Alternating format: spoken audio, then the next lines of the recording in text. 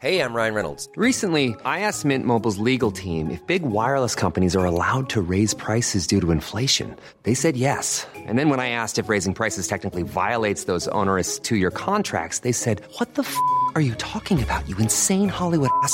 So to recap, we're cutting the price of Mint Unlimited from $30 a month to just $15 a month. Give it a try at mintmobile.com/switch. $45 up front for 3 months plus taxes and fees. Promo rate for new customers for limited time. Unlimited more than 40 gigabytes per month. Slows full terms at mintmobile.com. One size fits all seems like a good idea for clothes until you try them on. Same goes for healthcare. That's why United Healthcare offers flexible, budget-friendly coverage for medical, vision, dental, and more. Learn more at uh1.com.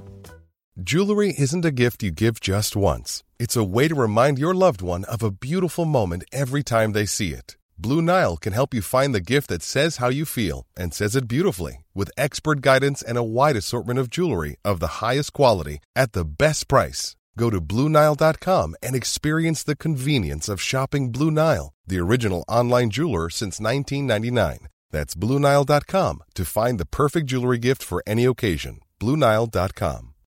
Millions of people have lost weight with personalized plans from Noom. Like Evan, who can't stand salads and still lost 50 pounds. Salads generally for most people are the easy button, right? For me, that wasn't an option. I never really was a salad guy. That's just not who I am. But Noom worked for me. Get your personalized plan today at Noom.com. Real Noom user compensated to provide their story. In 4 weeks, the typical Noom user can expect to lose 1 to 2 pounds per week. Individual results may vary.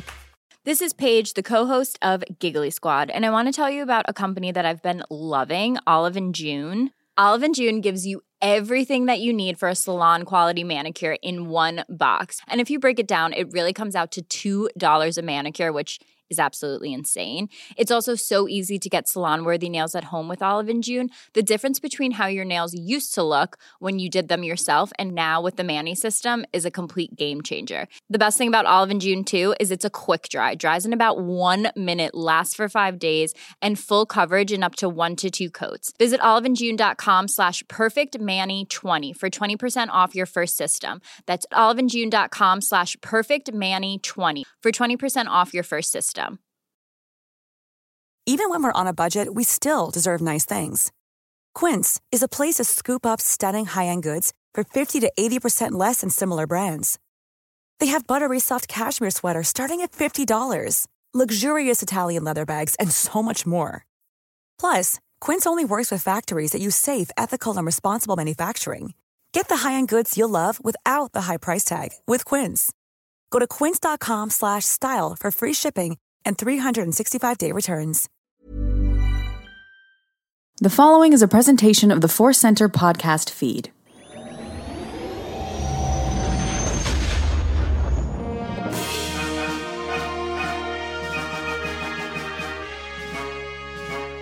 From the center of the galaxy, this is the OtherCenter, presented by OtherCenter podcast feed. I'm Ken Napsok.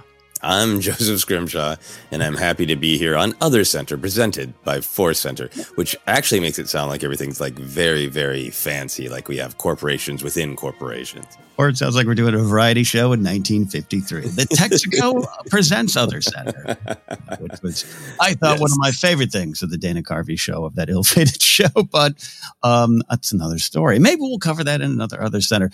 For those of you who are just joining and have not maybe been caught up with the show, we are, doing non-Star Wars episodes right now in support of the SAG-AFTRA and WGA strikes. And beyond just support, that's number one. We want to support them too. We've explained some of the reasons before, with Jen being in SAG, me SAG eligible, Joseph wanted to be SAG as an actor performer, but also having active contracts as an independent producer with SAG-AFTRA. It's important for us to be as careful as we can. Other people are covering the shows under different titles, reviewers, analysis, and we think that's great for them. Some of them are very close friends. This is a decision that has been made for us, and we appreciate all of you following us on this journey. Or some of you have politely said, hey, I'll check back in when the Wars of the Stars return, and we actually really understand that too. Joseph, we're here. And I don't want to ever speak for you, but that's kind of where we're at. Yeah, no, and I'm happy to be on this journey, and like Ken said, I deeply respect anybody feeling any way they do about us taking a break from Star Wars here on our Star Wars podcast. We've had some people on Patreon pause and say, hey, I'm here for Star Wars. That's totally fine. We totally respect that. We have, a lot of people who have really supported that this is what is right to us.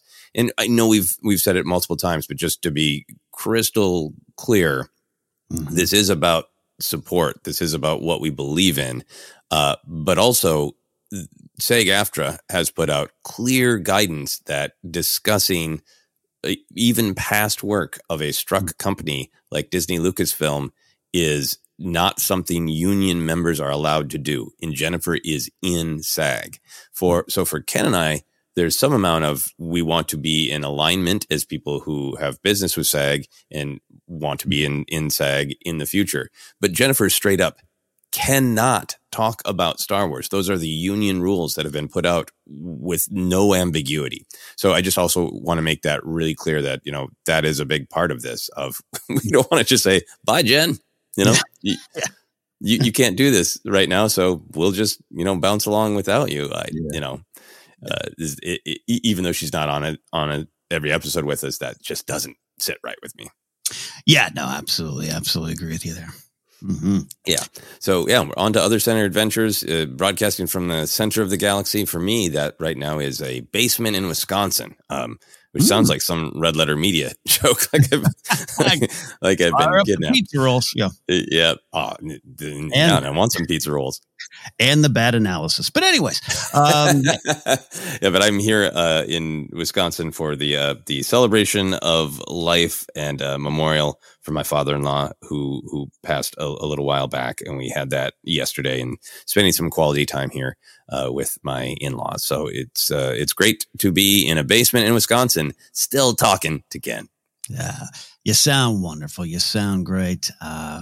Much love to everyone out there. We're going to dive into a topic here shortly. Oh, this is going to be fun. We're calling it Social Media of Doom. But before we get that, don't forget, you can still support the show by going to visit our sponsor here. Today's podcast is brought to you by Audible. Get a free audiobook download and a 30-day free trial at audibletrial.com/4center. Over 180,000 titles to choose from for your iPhone, Android, Kindle, or MP3 player. A little bit later, we'll have a 4Center recommends and OtherCenter recommends, I really should say, a book that we think you might want to try out on us. But Joseph, we are going to be talking social media today. That is right. I'm very excited to talk about these OtherCenter topics. And they're all topics so far that we do talk about. They bleed into our discussion of that galaxy far, far away because of just the big sort of thematic ideas in the storytelling. But this is, I was thinking about, we got to do an OtherCenter episode, recording in a basement in Wisconsin. And I was thinking like, what's something that's really taken up a lot of my mental space? What am I kind of, obsessed with? I used to do my Obsessed podcast. And I was thinking about this while I was staring at lots of bad social media news. And I was like, yes, social media, the good, the bad, the future. That would be really fun to discuss. So that is what we're doing today. Ken, to get us started, my big picture question, social media is a part of our lives. I think everyone's lives, even if they're not on social media, it still helps to shape things. So it's here, whether we like it or not. And, we'll talk about our origins, the joys and the terrors. But I wanted to start with the present and ask you, what is your relationship with social media right now? Well, right now I have my phone in my hand and I have a folder on the iPhone that has all my social media apps on it, including Peach, Hive, Mastodon, all the ones I don't necessarily use, and Vero, which I still occasionally go into and just post a picture to myself. And I call the folder Rage Machine, which is something I did a couple years ago. So I, like a lot of people, have a complicated relationship with social media now. We're going to get into that. But here's the thing. I like where you're starting. It's not going away. We're got big changes going on. There's always big changes going on. I remember the first time I was like, what's a Vine? A 6-second video? What? Who would do that? I love the changes and I love moving with the changes. And I'm trying to make sure I embrace new formats, new ways of getting the message or the art or the content or the fun out there. So I actually like it. And I also, a big picture thing, this is, I don't know, cars, flight, trains, boats, the wheel, and social media. These are like the inventions that have absolutely changed the world. And you can't go back from that. And I wouldn't want to go back from that. And so therefore, I actually have more of a positive relationship with social media overall. But like with a lot of things, any advancing or new or emerging technology, it's here. You got to figure out the best way to use it and how to keep it out of the hands of those who would use it to destroy or gain more power. It's all there. And I love that you have it on your phone with a content warning to yourself. When you label the folder Rage Machine, is that a reminder to yourself that if you go into those apps, you will see lots of things where people are raging? Or is Rage Machine more a message to yourself that if you spend too much time there, you will rage? Yes, it's for me. It's for me because you can get pulled in so quickly. It's probably a separate podcast, but I went from someone who was, I love a good UFO story. I'll chase Bigfoot with you. I'd love to talk about it. I think if you saw something weird as I did in the sky in 2001, let's talk about it, figure out what it is. I went from that to fighting against what people are calling confirmation of UFOs after hearing last week. And I suddenly found myself in UFO Twitter. And I had to stop again because they're not getting angry. I'm getting angry. It's affecting me, not them with their blue check mark they paid for, not them with their absolute proof in their minds. Me holding on to reason and logic, or just going pump the brakes, man. It's been, and I had to once again plug. So this emerged from like Star Wars Twitter. I still have every word muted. It isn't about you. You tweet what you want, but I have to monitor myself. Yeah. That's very good. That makes a lot of sense. Yeah, I definitely get angry myself, but then I'm also affected by the number of people who are in a place of anger in the way that they're expressing themselves on social media, and ranging from everything to, in my opinion, like extremely dangerous political things that are lies, like that, Nazis, to be perfectly honest, and anger, all the way up to like people I deeply agree with who are presenting everything in a tone of anger, to things like, this really doesn't matter that you're super angry at people who don't like olives. Do we need to like, I think that's sometimes what gets to me is the anger from all sorts of different perspectives, and then that general tone. So Rage Machine, I might adopt that as a folder as well. This could easily spill out to an hour conversation of our overall picture, but you just said something that really reminded me of when I labeled this. It wasn't during Last Jedi. It wasn't when I was maybe being attacked or something for being, and attacked, as I'm putting quotation marks around that, for loving The Last Jedi. It actually emerged following Rise of Skywalker, whereas you said, people I love and respect didn't like the movie. Fair enough. The method in which they were going around talking about it, I was like, I can't, you're making me angry. Yep. No, there's some things I just can't like. I didn't look at, I avoided any reactions to Dial of Destiny for like 2 days after I saw it. Cause like, fair enough, whatever opinion you want to have, that's just fine. I loved it. I just want to stay there for like 2 days. And then I'll go into the weeds. You started your summary of your overall reaction with the exact same way for me of it's complicated, which is funny since it's the whole, relationship thing. What kind of relationship are you in? It's complicated. That is, I think, almost everyone's relationship with social media. Yeah. And I agree that it's just, it isn't as simple as, is it good or is it bad? I love the list of inventions that changed the world that you listed. And I think of it so much in line with the printing press, the phone, radio, television, anything that advanced how quickly we can all exchange ideas.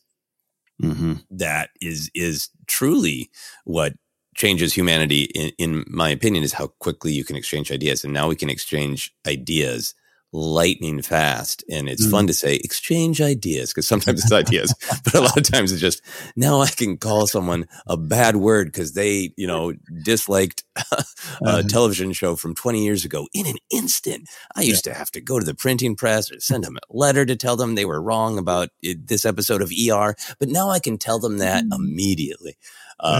But that is it to me. There are some things that are certainly unique about social media, and we'll talk about it. But it is the good and the bad of human communication and how quickly it can happen, and how do we want to communicate to one another. And that's, I think, where I'm at with social media right now, is being able to recognize what I do want, which is I want two things out of it. I want connection and community, which means I want to just be able to scroll. And in general, like particularly, the closer to real time, the better. What is happening right now, and how do people feel about it? How are they joking about it? How are they responding to it? If it's, international things, if it's national things, if it's local things, people really joke about loving earthquake Twitter in LA. Like that's community of like a thing is happening, and how is everybody responding to it? And it makes us feel more together because we're all responding to the same thing. And I think that's what I'm mourning right now, because I think Twitter was the best for immediate community, and that is being shattered. There's still a little bit of it on Facebook and Instagram, but there's so many ads and shoving me people I don't follow and showing me, the same post that a friend, I want to see their posts, but they posted that 3 days ago and you've shown it to me 87 times. Starts to eat away at the community. So there's like the connection and community part I want. And then I think a big thing that a lot of people are feeling with the shattering of Twitter is so many people who are indie artists, or even just indie of any kind. You're not a large corporation. Maybe you sell widgets, but you do it, you sell independent widgets. Maybe you 3D print one little part for antique cars, and that's your business. It isn't just creative. It's anybody who built a business. Social media has destroyed blogs, websites, email lists. And we replace them with our ability to reach, to broadcast for our careers, for our professions. And losing that is devastating financially to a ton of people. And like, so when I think about where am I at with social media, what do I miss now that it is becoming particularly fractured, is I want that connection and community in real time. And for my career, for my livelihood, for our livelihood on OtherCenter, OtherCenter, we need to be able to broadcast. We need to be able to reach people with our message in order to make money and live. Yeah. That's when I say I have a complicated relationship with social media. I also am aware that I think I really only have a career that finally took me out of a day job I didn't like and everything because of it. Because I could say, here I am, or people found me. And I'm not alone in that. You're not, you're on that team as well. And I that's the only fear I have. Like I'm still on X.com or whatever the hell it is now. I'm still there. The reason I'm there is I have a radio show that I need people to know about. That's the only spot that I can really get it out and get it out in the same way. In Instagram, maybe on stories, it's an immediate thing, but like that's the only proven ground. And even then, for years, links have been suppressed and all those kind of conspiracy theories that are sometimes proven to be true, I would think. I'm with you on that. The world got changed by this, and we all found a way to not make a living from it, but make a living with it and alongside of it, and because of it. And then that got whisked away. The tablecloth got pulled out, and now we're trying to figure out how to get that going again. Yeah, exactly. And we'll talk more about it. So I'll edit myself now on the other thoughts about what is being lost. But for now, Ken, I want to go back in time. What was your first social media? Was it Friendster, MySpace, Facebook? And what were your initial reactions to this newfangled thing? Yeah. So, absolutely. I actually got a tab open because I'm trying to confirm. Yeah, this is why I always say be wary of witnesses, because no one ever gets it 100% right. In 17 years of being a professional witness gatherer, I can tell you, never did anyone have 100% memory correct. You know what I'm saying there.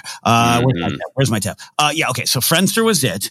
And I signed up in early 2003. I always think 2002, but that's when Friendster launched, but it really didn't launch publicly till 2003. And that would sync up. I got an email from my friend Melinda Hill, a great comic, works a lot with Maria Bamford, and we've all been in the Groundlings together, final class. And this was like Mikey Day and Kristen Wiig and all these cool people. We were all very close and tight. And she sent us an email, a bunch of other people on it too. And the email just said, "This sounds like fun." And I'll never forget that, because I was like, oh, I like fun. And I was sitting in my day job. I was working. My start of my shift was 6 a.m. I was sitting there about 7 a.m. at a desk. She must have sent the email during the nighttime. And I was, hey, no, I got voted out of the Groundlings. I'm depressed. Depression's hitting in. What am I going to do? I've been in LA 5 years now. What's going to happen to me? My career's over. Oh my God, I'm kvetching. And then this email comes across. You want to have fun? This should be fun. Hey, Beato, you should have fun. No. And I was like, oh, great. And I signed up right then and there for Friendster. Never forget the email. Never forget my life changing with a sign up button press. So what did you do on Friendster? And did you like it? Like, that's a beautiful story of where you're at, and like this glowing, like Friendster is like an angel coming down to save you. But did it? I thought it did. Here's what it did. And this is why, people smarter than me and degrees on their walls can probably explain it. And I know you, with your ability to look at themes and personal themes, could probably explain it, but it's pretty obvious. I think it's like all of us you get to be a star. You get your profile, you put your picture up, you tell people about yourself. People come, well, who are you? Oh, that's you. That's me. And you get to interact. You get an audience. You get to meet people you don't know or connect, or you get, and then you get to explore other people. There was a time where you'd meet someone, and I'm not just talking about someone you may be romantically interested in, but like a friend. I meet this Joseph Scrimshaw guy at a convention. I'd only know about you from, based on what you wanted to tell me. Or I had to go to the library and look up a microfiche and get some, newspaper clippings and reviews from your theater performances in Minnesota. But instead, I just go to Facebook, and there you are. Mm-hmm. And I get to explore your life. And who is this person? And do I want to work with him? Oh, yeah, seems great. You like squirrels. I like this guy. And have that all just kind of explode out in front of you. And generations, younger generations grew up with this, and you can't change the time you're born. But like, I feel those moments, this changed my life in the press of a button. I remember I've told the story before about my dad coming home. Gather round, kids. We got a microwave now, and him warming a piece of bread in 20 seconds, and me thinking, oh, like it's for you. The world's changed right in front of you. And that was one of those moments where now I could go, who is that person? Or, oh, do I like that person? Or, oh, they laughed at my joke. Who is it? And then you just, it's that it feels that need to be seen, heard, and celebrated. Yeah. And you got that pretty quickly even with Friendster? Yeah, absolutely. Because I wasn't doing stand up yet. I would start stand up in March 2003. I just finished my time at the Groundlings, but I wasn't doing other shows. And if you have an audience, it's fun. And I started playing fantasy baseball at a higher competitive level with a league that I'm still in. Started in 1999, but the league had a message board, right? And every morning, because again, I'm sitting there at my job, dying to get out, I would post stuff, right? And it would be funny, recaps, fake interviews with the player, it's real players, whatever. And the 11 other guys in the league, would comment, right? And so that was my audience every day. And then when I started doing stand-up and started doing podcasts, I stopped posting. A lot of them would be like, hey, man, you don't post anymore. And I eventually was like, yeah, I don't need you anymore. I have an audience. This makes so much sense and helps me put my initial social media experience into context. Because I can't remember what year it was, early 2000s, around 2002, 2003, 2004. That I think that tracks with when Friendster was first around, and then when MySpace was emerging a few years later. But I had exactly what you're describing. I had it. I was performing a lot. I was doing Fringe Festival every year, and random other shows. But we had the monthly late night comedy variety show that my brother and I started. I've talked about it before. It was called Look Mono Pants, and it was naughty, but really, influenced by vaudeville. And we had a dance troupe called the No Pants Dancers, who did like a comedy modern dance every show that we did. We did 2 shows a weekend a month, and we had an improv troupe that was all our buddies, and we would rehearse, and then we'd go out drinking, and an audience built up around it that was a community. And like that was my community, both the people in Look Mono Pants and the audience, this really loyal audience, and all the inside jokes and all this community. It wasn't just a show, it was community, and was feeling exactly what you're describing, that need to feel seen and appreciated. And I had that. And, I had always been a little reluctant to adopt technology, because I liked lots of old things. So I'd be kind of like, you don't need this. I've talked before about, I typed most of my papers in college on a manual typewriter from 1940. It wasn't only until the end of my college experience where I used a computer.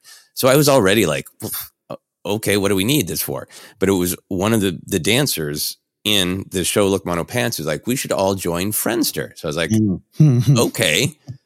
So we did. And we were all hanging out in person, live. I loved live performance. I loved live connection. So a website where we simply listed that we were friends with one another. I used to joke, it's like, how sometimes you're around a 4-year-old and a 4-year-old just starts telling you things that are around them, of like, I have a cat and that's a chair. And like, that's what this Friendster is. Like, I know this. What? We're all friends. Any joke you post, you told me yesterday, why are we doing this? What is the point? And you're helping me understand that not only was it me being reluctant and in my current opinion, foolish to not be interested in and adopt new things. I was stubborn and foolish and hurting myself with that. But it was also like the need it filled I had at that time. Mm-hmm. And I want to be clear. You could look at it with like a negative lens of, we all have this need to be attention, and this. Sure, I get that, and you see that now. But it's beyond that. It's us as human beings. It's how we feel valued, how we feel accepted, and how we feel fulfilled. And especially if you're an artist, and this is the way to do it. If you post a picture, it's not all a negative thing to me. It can go negative places, definitely can, but everything can. We did a food episode last week. That's positive until you turn it into negative by never stop eating nachos, right? It's all there, and I don't mean to get some stoic philosophy there or anything like that. But no, we talked about it with our acting episode too. Of like, you absolutely can take it too far, and it can become vain and extremely egocentric, where you only care about what you have to say, and you don't really care about other people. You just they're just laugh machines for you. You can take it too far, but there's absolutely nothing wrong about wanting to be seen and heard. We all want to be seen and heard. And there is Friendster.com. Yeah. So we'll move on, but I have one other question for you about your Friendster experience. Did you connect with people who are geographically farther away from you on Friendster? Yes, it did. And quickly merged into MySpace, which started rolling up at that time. And I was still on Friendster actively until like 2005 or 6. Because I remember specifically had met a friend, and I'll just say it, I was interested in her, and I went to find, she had old pictures of herself at USC and everything. And I was on Friendster, and this is like, we were still like commenting back and forth, cyber flirting, 2005 or 6 before we went to MySpace. But yeah, I did. And I had started writing, music reviews for a website called tinymixtapes.com. And through that, people would find me. And I had kind of a music pen pal in Toronto and one, in Pacific Northwest. And that started to open things up a little bit. Yeah.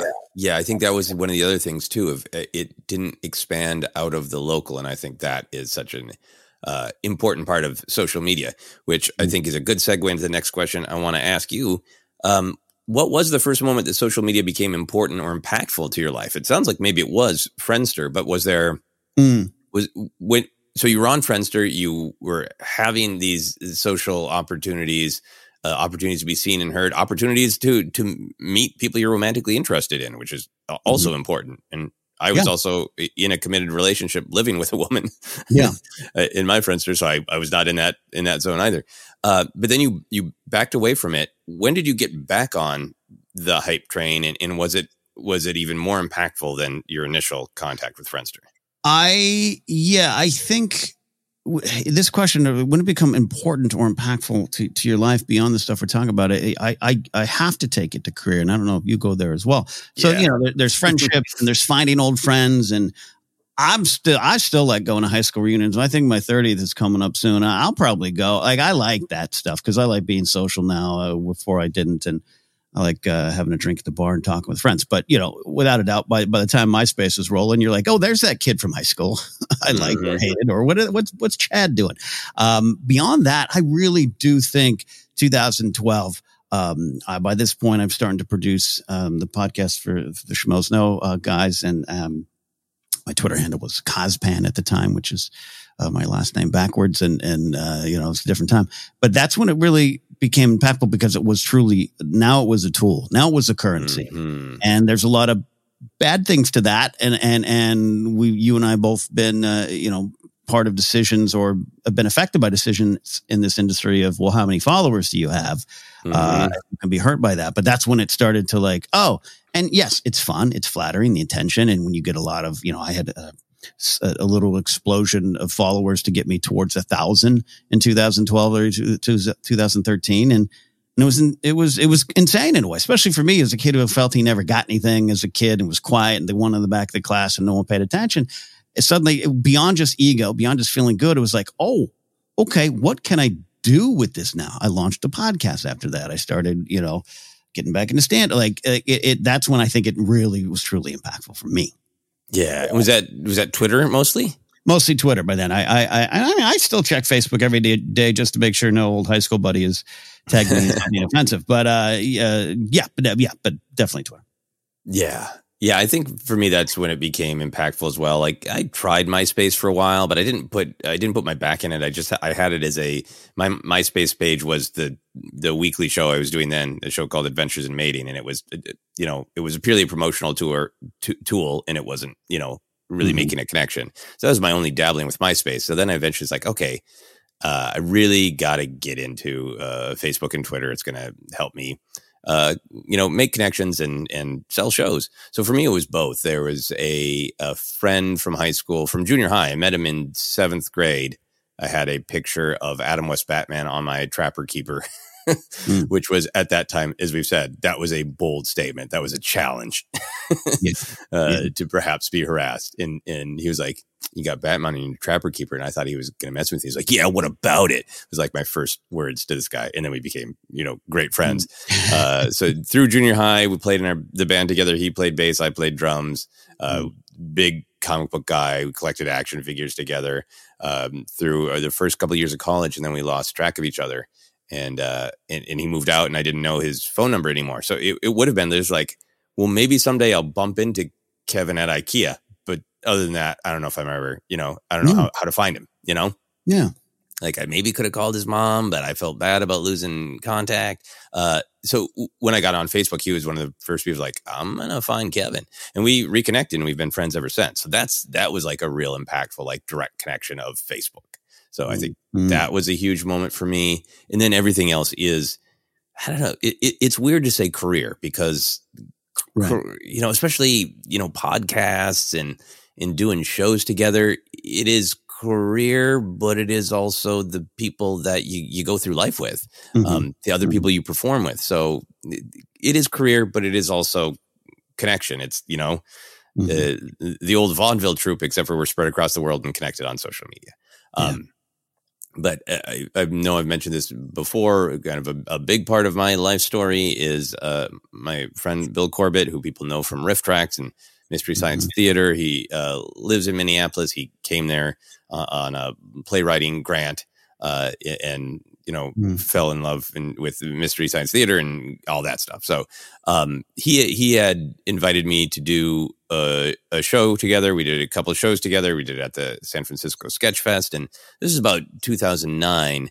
And it just so opened up my world. I had kind of a fledgling little Twitter with some local friends, and Bill tweeted out like, "Hey, here's my friend. We're doing some shows together. You should follow him." And just an avalanche of humans from all different parts of the world, and some people who I'm still friends with who are like, software engineers. And Jerry Ryan followed me just because Bill Corbett said, and there was Minneapolis is beautiful, a beautiful city, a wonderful place to make a life full of art.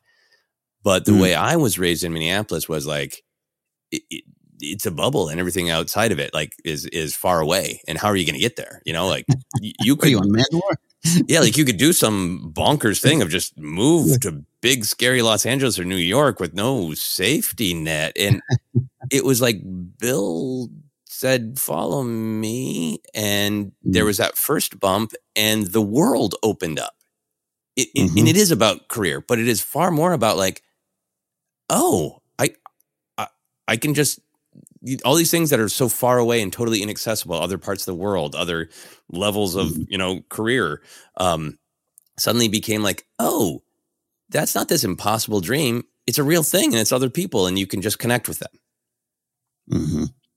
And I don't know. I mean, I know you've talked about growing up with LA only a few hours away and still feeling like it was a mystical, faraway place. But it really felt like a mystical, faraway place. And the idea of doing comedy everywhere and touring and, all of that opened up because of and doing podcasts, all of that. All of that opened up because of social media.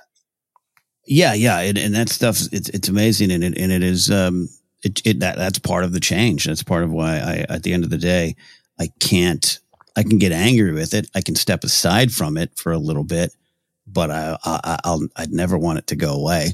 No, because it helped push past, helped a lot of people push past the gatekeepers. And that's, so there was a reality to it. I moved to LA here in 98, and it's just like, back then it was still traditional. I remember paying for my second groundlings class with a check in my checkbook. Like you go down to the office and do and you just, how to get things was harder, more difficult.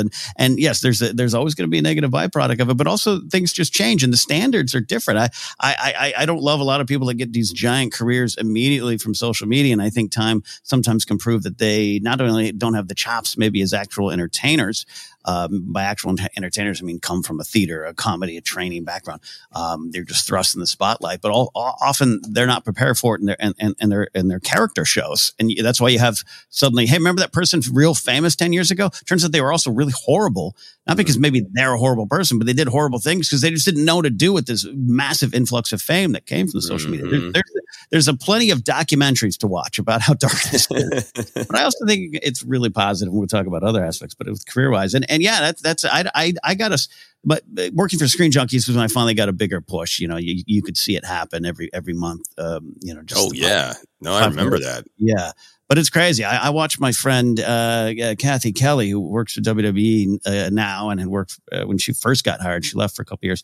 I watched, and she's this really talented, dedicated, hardworking, smart individual. She gets this dream job. They announce her, and I watched on social media as her following went from 1,000, 10,000, 20,000, 30,000, 40,000 in the span of one day into 1 week. And it was crazy to watch that. And that can be scary. That can be daunting, but also it can be almost like Harrison Ford in the Empire Dreams documentary. Let's get to work. That is fascinating. And I think there was a shift in social media where Twitter in particular, that when I started, part of the power of it was the retweet of, oh, if one of my followers with a bigger following likes one of these jokes, that's the way to get followers. And then jokes are still a big part of it, but became less important, and it became more about like, who do you like on YouTube and streaming shows, and you follow them. And I remember just being sort of happy for you, but gobsmacked that you were tweeting less, and it was like Ken's kind of backing off from Twitter and gaining 10,000 followers a day for it. But I'm joking. But it was that shift where people were connecting with you, falling in love with you by seeing you on Screen Junkies and just going, I want to be connected to that guy. And, And so that was about connection and community. It was almost like a vote of like, I like that guy. And the way I tell the world I vote for this guy to succeed is a follow on Twitter. That's a great way to look at it. And I'm glad a lot of people voted for me. I wasted their vote, but I really think, I really think you're right that the shift and again, good side, bad side to it. But it's interesting. Yeah. Really fascinating and lots of shifting now. So as we're talking about it, I think we both, really felt that our understanding of the world was expanded by social media. We're connecting with lots of different people across the world. What was your journey with that? Not just the connecting with maybe people you want to perform with or new fans from that perspective, but also just maybe you don't even follow them, but somebody reshared, these life journeys and these different perspectives. What was your journey with that? It was always fun and it was always a little harmless and, oh, that's cool. And you like this movie and you're in Japan and you post a nice picture. You're visiting there. Oh, that's great. And then it started really change for me with news and news being spread at the speed of light, which we a couple years later would find out that's pretty dangerous.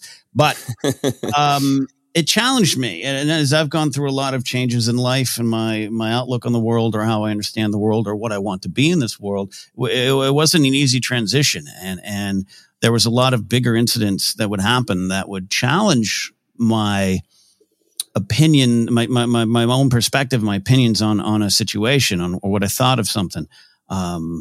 Because I was watching it unfold on Twitter and talk about the rage machine, I would be getting angry at some folks. And sometimes they'll say they don't tweet out the most nuanced takes, but they're also in the middle of it or the passion, but they've got a lot of life experience and you couldn't ignore it. You had to maybe sift through some of the rage or the lies or whatever, but you were hearing the stories. And that's, I think, what everyone goes back to. And I think I fought that because it was challenging me in a way which I'd never been challenged, because you could almost choose how you want to be challenged in the past, right? You either watched the nightly news and talked about it the next day at work, or you just didn't need to engage with it. It was easier to be apolitical, easier to sit in the middle on situations or causes. Now it was, and I remember being distinctly upset. This is around the 2014 range. I think stuff going on in Ferguson was around that time, right? And I just wanted to go on and see a silly joke or talk about the foibles of eating a gas station sandwich. And I couldn't do that, right? Or at least you couldn't do it with a sense of decency with the pain and the struggle and the anger going on in the world. And that started, so I started to shrink back a little bit there too. I didn't know my place in that. And I've never really fully gone back to posting regularly jokes and comments and life experience and stuff. I've looked at it a little differently. I couldn't change it. And prior to that too, though, there's a moment of, I remember there was an incident going on in LA, maybe, I don't know, car chase, but it was something a little bit more elevated than that. And I remember, 2011, 12 range, I don't know.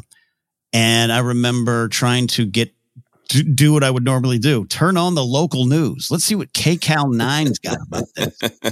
And they weren't breaking in live. And then when the news went up, hi, welcome. It's the 4:00 broadcast. Cats, are they your friend? Was the lead story. And I'm like, this thing happened today. It's still going on. And I'll go to your website. Nothing. But it was Twitter. And Twitter was the one carrying the news. And again, you're going to have some opinions against some people, blah, blah, blah. But like you were seeing raw video, you were seeing the story. And I even remember posted something about that on Facebook, like a comical, cynical, grumpy version of what I just told you all there. And that forever changed it. So that's how it truly started to really change my journey with it. I started to realize how important it can be.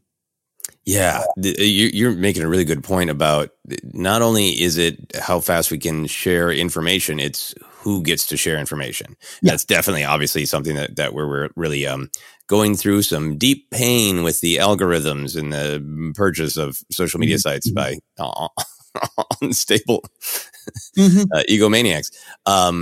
But in some of those early days, the power of Twitter to be like, people are seeing, these weird lights. And then you realize, they are seeing a military action that we then hear about a little bit later. And, the ability for not just sort of the official version of things, but people on the ground to say the power of the people of like, this is what we're seeing and hearing. That is huge. That's huge. Yeah. I think for me, there was a couple things. I think just being more open to evolving, hearing the perspective of people who are younger than us. So we talk about this so much with the Galaxy Far, Far Away, of really appreciating that just because we have these specific views that come from growing up with the OT doesn't mean that other people do. Anytime you start your journey with anything, with music, with the late night comedy show on Saturday night, anything, your perspective is so valid based on your age and shaped by your age. And there's no reason to be grumpy about that. Words and ideas spreading more quickly. I think it's kind of, I have a pet theory that the language of young people evolves quicker because due to social media, older people can take their new words and ruin them faster. So true. Like, the kids come up with YOLO, and within like a month, it's just like, your grandma is saying it. And it has none of that. Like, we created this and this is special and unique to us. It's taken from them so fast. Like, I got to come up with something new. They're ramping through it so quickly. So there's a lot of evolution stuff. And I think the big thing for me, I'm always really big about this idea of understanding the universal through the specific. So the specific being somebody with a different life experience than me has a really different life experience. And the details of it are very different from mine. But the emotions and the humanity within it, the universal, are so understandable.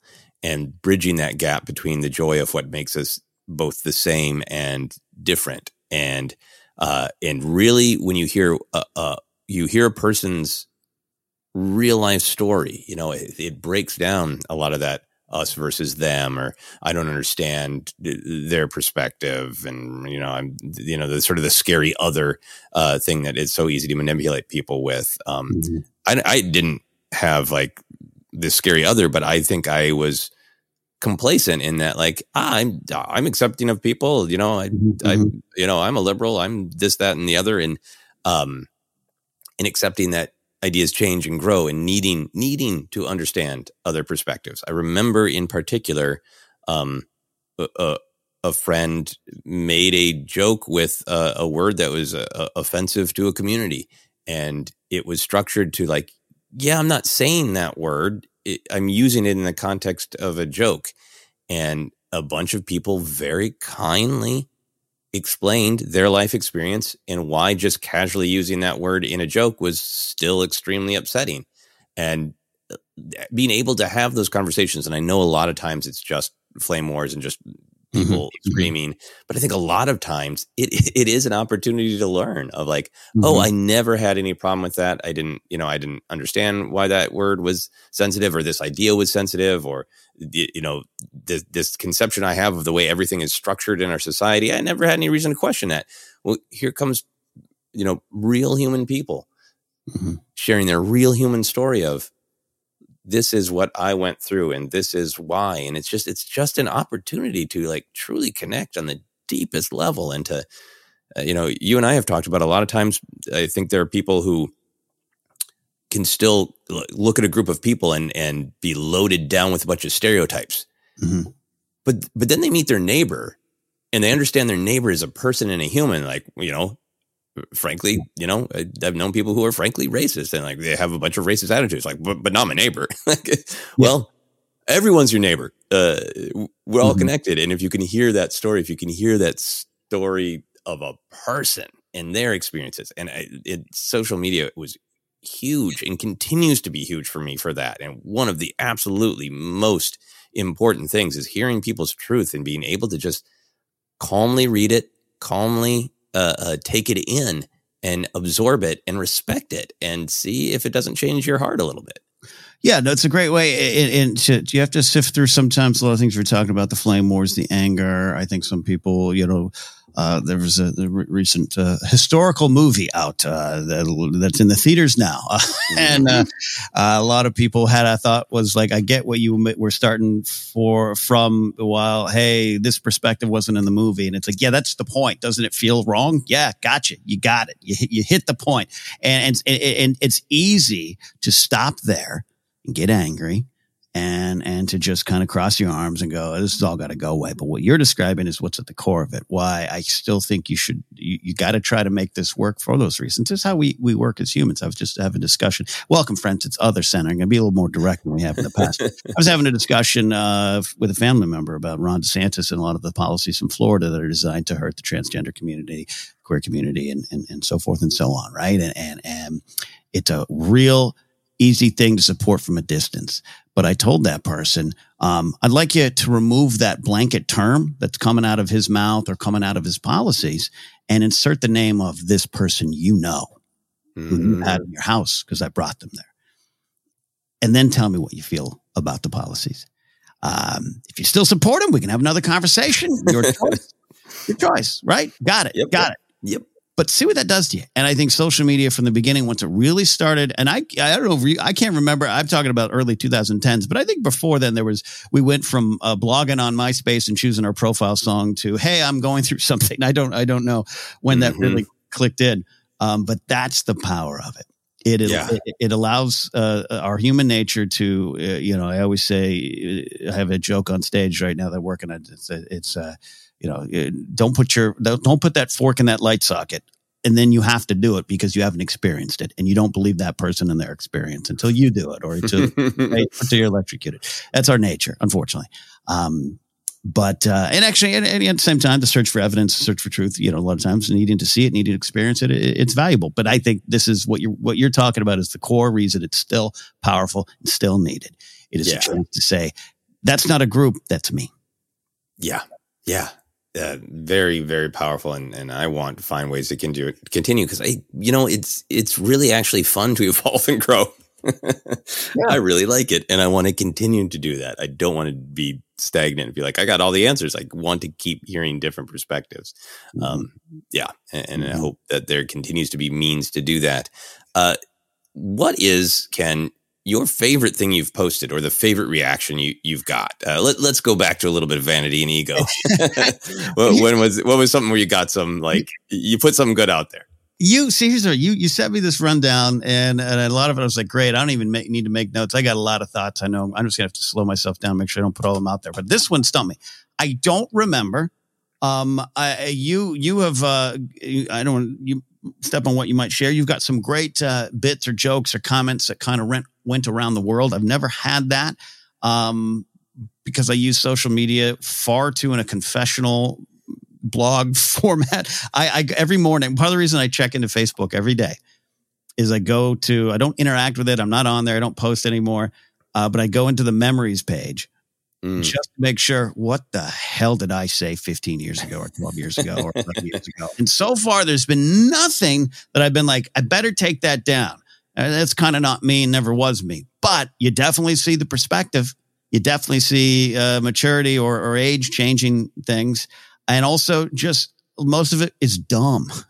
Most of it's me going, another donut today. What's my life? Like, why did I waste time with that? But so I'm trying to, I don't know. Like I like when I'm able to share something sincere, something that,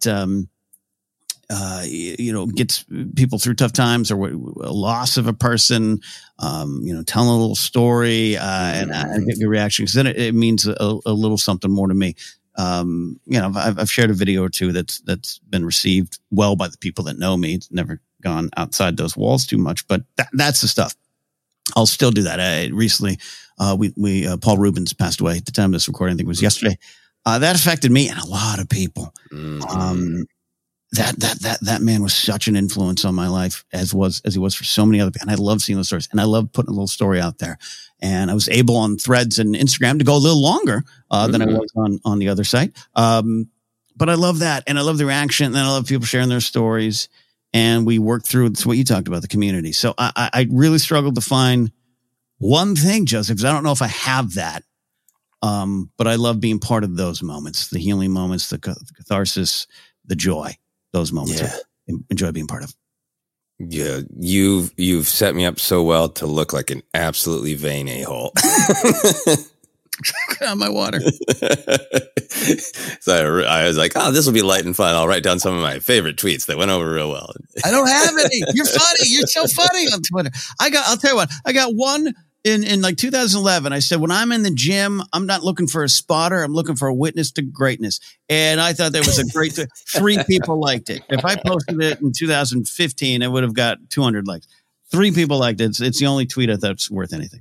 It's really, I've experimented with, reading tweets on stage, because I got to the point of like, why am I writing all these jokes to disappear into the ether? And it's really fun to experiment with which ones land with the live audience and which ones don't, and vice versa. There's some like live jokes of like, this is a solid meat and potatoes joke that's just, it's going to land with anything but the most, cynical comedy audience who already knows the joke. And you put that on social media and it is a lead balloon of shame and death, right? And you go to almost it's just a simple setup knockdown joke that's worked a million times. Nothing on Twitter. Yeah. But great live, and continues to be great live. I think for me, it has been an interesting experience to have a couple of tweets that I was lucky to have them be successful, and then to have my name get scrubbed off them and have them be shared year after year, and have some people be really kind of like, I'm going to correct people every time that to actually credit the person. Much bigger deal for artwork. Our poor friend Brian Ward, who God damn it. And like, he made one recently, which is a combination of 2 properties we're not talking about, but it was hilarious. And I saw some of the biggest names reshare it. I even saw people I knew share it. And like, I didn't have time. I wanted to go and it's like, that's my amazing friend, our amazing friend, Brian Ward. So that is kind of an interesting experience of the way that ideas travel, and that idea of what is on something like social media that's so communal, what I think things that still need to be attributed because they could help people. It might make a difference in, Brian's life and career. Yes. And I felt that way too, because we'll talk about it, but like I'm on social media partially because the more followers I get, the more I can do, the more I can pursue my career. This is lifeblood. It isn't just vanity. So actually being correctly attributed and getting more followers, it's not about just the vanity of followers. It's like, I want to make art. And if this dumb joke will help me make art. So anyway, all that said, it's still pinned on the site that I'm going to still call Twitter for now, because I can't deal with it. I'll process eventually, but it's too soon. I'm going through too much right now. I can't. But it was during a period where it's like I was trying to write a bunch of jokes to just have in my back pocket for Twitter. And I think I was having a conversation with somebody in the normal Frankenstein is the scientist, not the monster thing came up. And I was like, this would be a fun riff on that. And I think it was just like, I had it in my drafts folder, and I think I watched some episode of a television show with Sarah, and it's like, I should go to bed. And it's like, 10:30, and it's like, what do I got? I don't know, send that one. And it just utterly surprised that it was as popular as it was. And it's actually Frankenstein was the name of the scientist. I, the person correcting you on this trivial point, am the monster. And I think it ended up being popular because it was a good twist on a format. Everybody recognized it.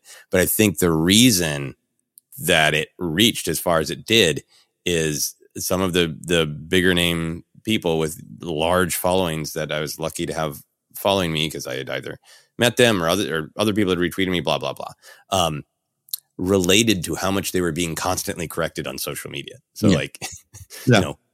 Will Wheaton and Neil Gaiman and John Scalzi and people like that were like, yep, funny joke, but also we feel this. And I think that's why it was successful, because of that. It spoke to a pain that people are going through by being, cruelly, annoyingly pedantically corrected. Yes. Oh, it's genius. Yeah. Genius. Love that. It is a fun one. Yeah, and I'm not even going to share the other tweet. But the other thing that has been popular is a couple of tweets talking about creative anxiety, which that was really interesting to me too, because I had in person a couple of friends to really commiserate with the creative process. But for years and years, some of my writing habits I was ashamed of and thought nobody else does this. Nobody else. Right. Yeah. Nobody else procrastinates this bad. Nobody else gets that afraid of the blank page. And that was a beautiful thing with social media to realize, oh, everybody goes through this. The most successful creators go through I come up with an idea. It's great. I start working on it. It's the worst thing ever. I'm ashamed to, it's pretty good. I want to share it with people too. This is brilliant. Like that everybody goes through that path was a really beautiful thing to learn through social media. Yeah, it's what we talk about in our normal conversations about that shared unique experience. You don't think you're unique with that experience because you're special. It's just you think, oh my God, am I the only one? And then you plug into that community. It's a great valuable part of that. Yeah. So we've been talking about some of the positives and the negatives. We're gonna take a quick break and we're gonna wrestle with some of the negatives. But we got this recommendation, right, Ken? We do have this Force Center recommendation here, and it is your choice, right? Yeah. Jen had the other one, Tomorrow. We talked about last week, but what is this one? This one is The Unexpected Mrs. Polifax by Dorothy Gilman. I've talked about it before. It is about an older woman whose husband has passed on, and she's restless and wants to do something with her life. So she decides to try to become a CIA agent, and she does. And it's a mixture of hilarious and also actually good thriller. So I suggest people checking it out. Unexpected Mrs. Polifax. Absolutely love that. Check it out. Help out the show in the process. Download your free audiobook today by going to audibletrial.com/forcecenter. Again, that's audibletrial.com/forcecenter for your free audiobook. All right, quick break. On the other side, we're going to talk about the bad side of social media. It's going to be a 6-hour conversation. I'm kidding. We're going to try to shorten it. We'll be back after this.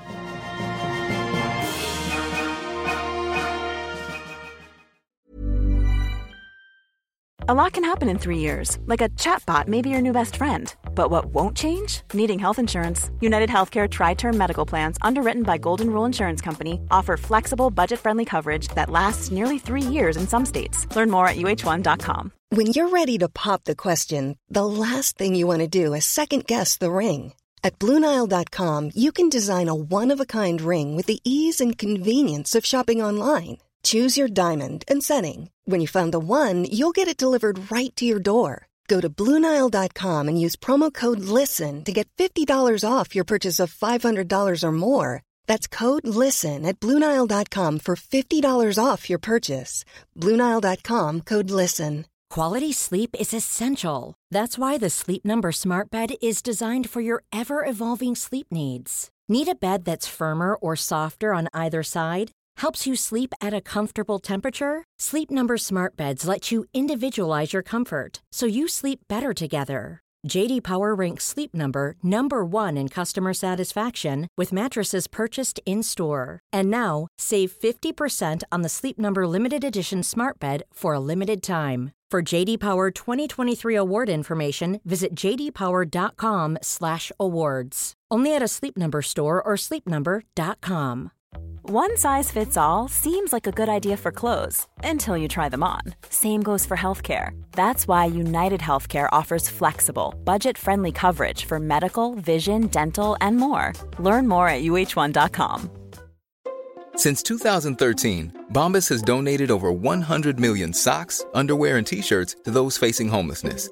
If we counted those on air, this ad would last over 1,157 days. But if we counted the time it takes to make a donation possible, it would take just a few clicks. Because every time you make a purchase, Bombas donates an item to someone who needs it. Go to bombas.com/ACAST and use code ACAST for 20% off your first purchase. That's bombas.com/ACAST, code ACAST. Hiring for your small business? If you're not looking for professionals on LinkedIn, you're looking in the wrong place. That's like looking for your car keys in a fish tank. LinkedIn helps you hire professionals you can't find anywhere else, even those who aren't actively searching for a new job but might be open to the perfect role. In a given month, over 70% of LinkedIn users don't even visit other leading job sites. So start looking in the right place. With LinkedIn, you can hire professionals like a professional. Post your free job on linkedin.com/people today.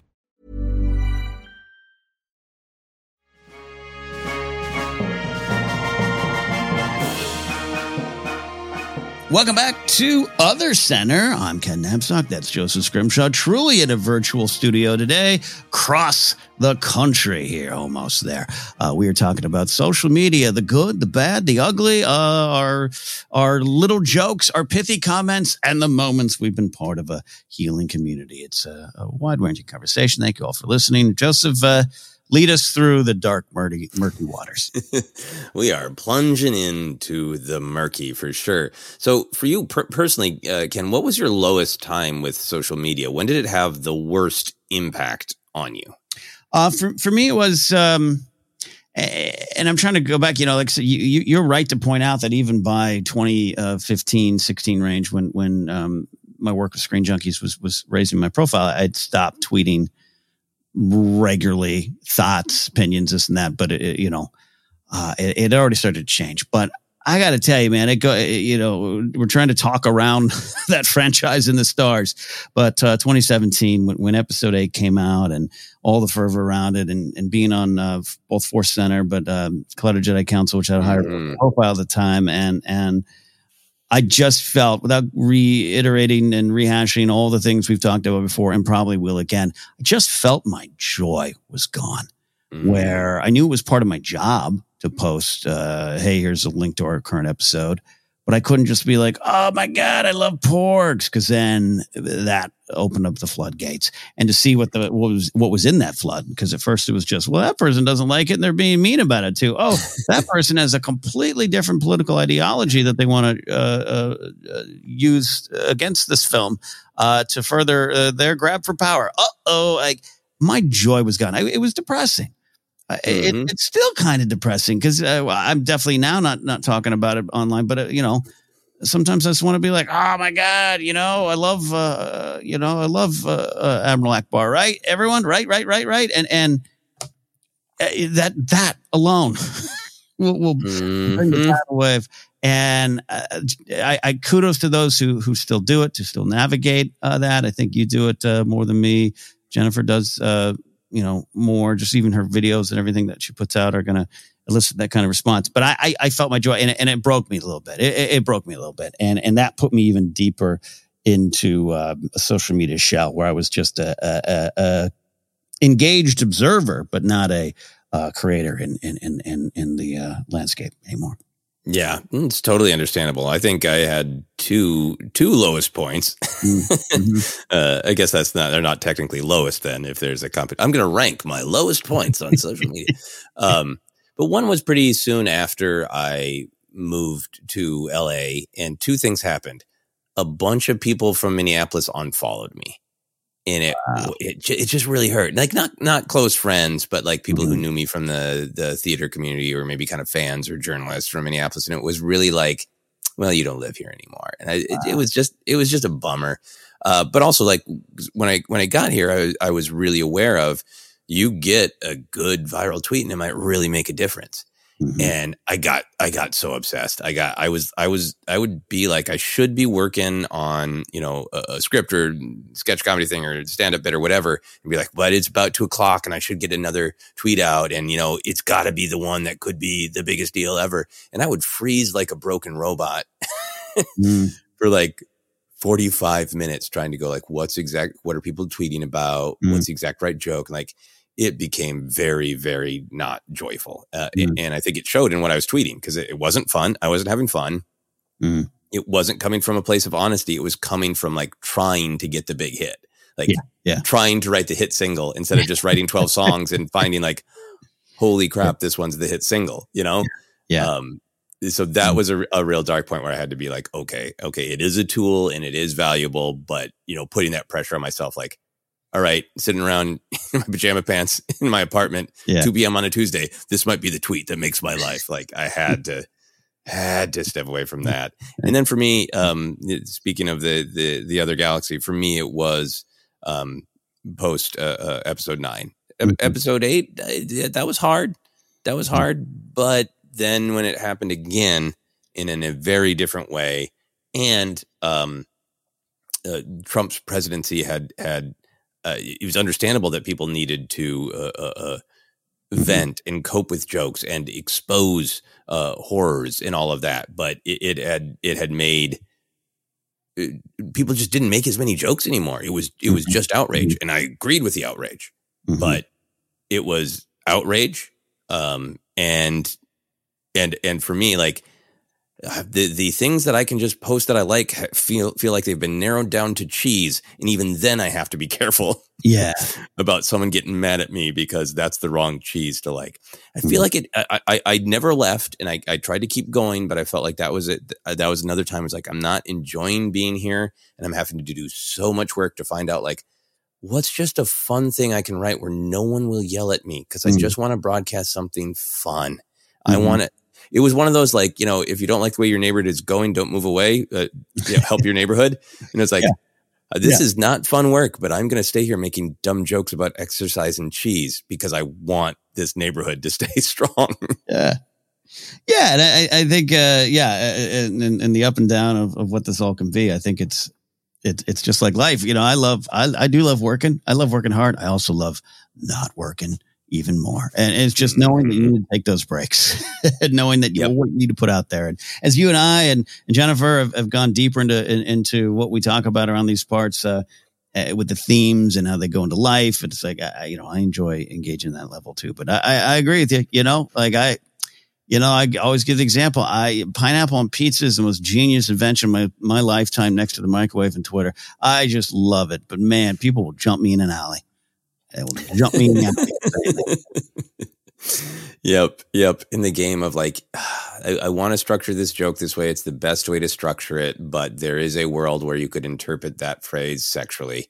And if I do that, okay, I should use the word, frankly, COME, that spelling, that meaning. I should use that word. That's the best joke structure, but I can't because I'll get 8 million. Oh yeah, it sounds like you want to blah, blah, blah. Like, yeah. Not the darkest part of social media, but a really funny and annoying one to know it so well and know comedy so well of like this utterly basic sex joke is I have to restructure it to avoid it. I have a working theory that 95% of social media posts and replies and comments can be responded to by one post. Okay. That's all I want to put out most of the time. Okay. Sounds good. Fair enough. All right. Yep. I love it. Maybe we can start OK.com where we all just post OK to one another with that tone. Or youdou.com. So we've talked about social media is communication, and anytime the world has advanced in how quickly information can be shared, there are good and bad impacts from that. So I think some things we attribute to social media, I'm sure people were saying about, this newfangled radio. But what is unique to you that is negative that social media is contributing to society? I think I just saw this week. I'm a big fan of Ken Burns, the filmmaker, the documentary filmmaker, and haven't seen all of his docs because he's got so many out there. But the big ones, the big hits, I love.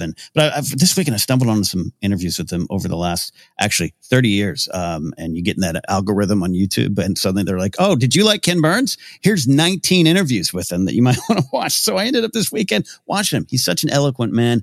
And I actually would love to hear him discuss space franchises because he understands that the themes of life spill out of the things that you're talking about.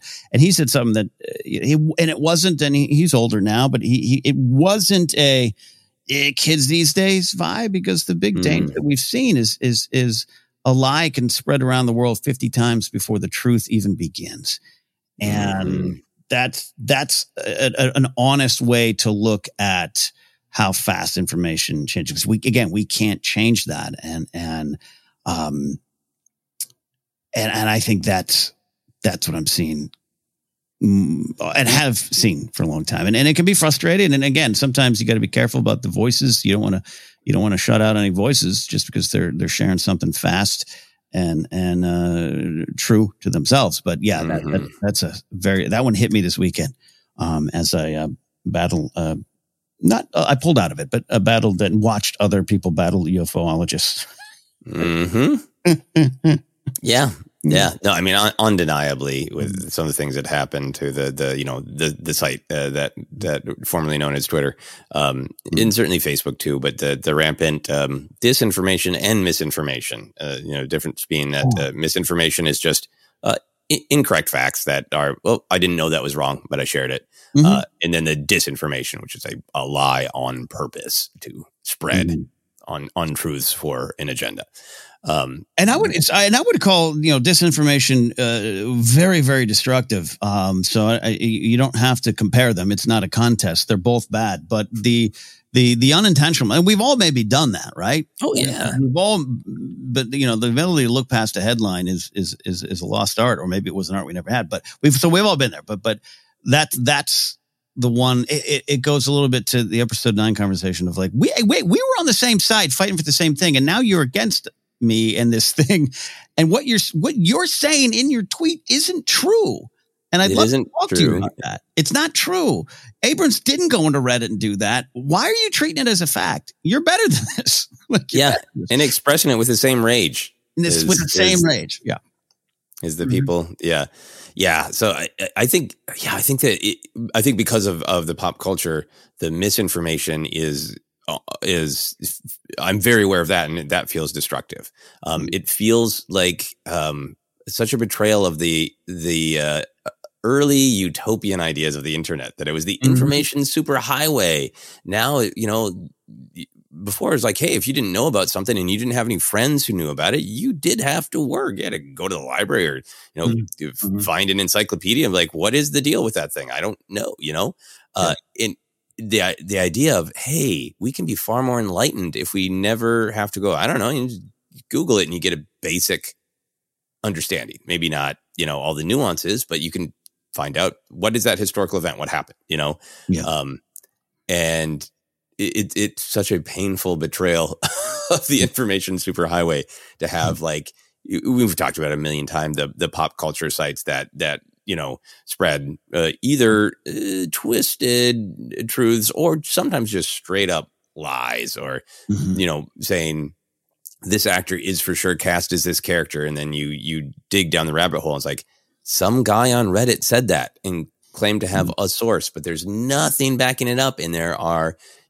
all of these sites just repeating it, and I see friends getting mad about what a bad casting that is, and going, but just don't betray the information superhighway.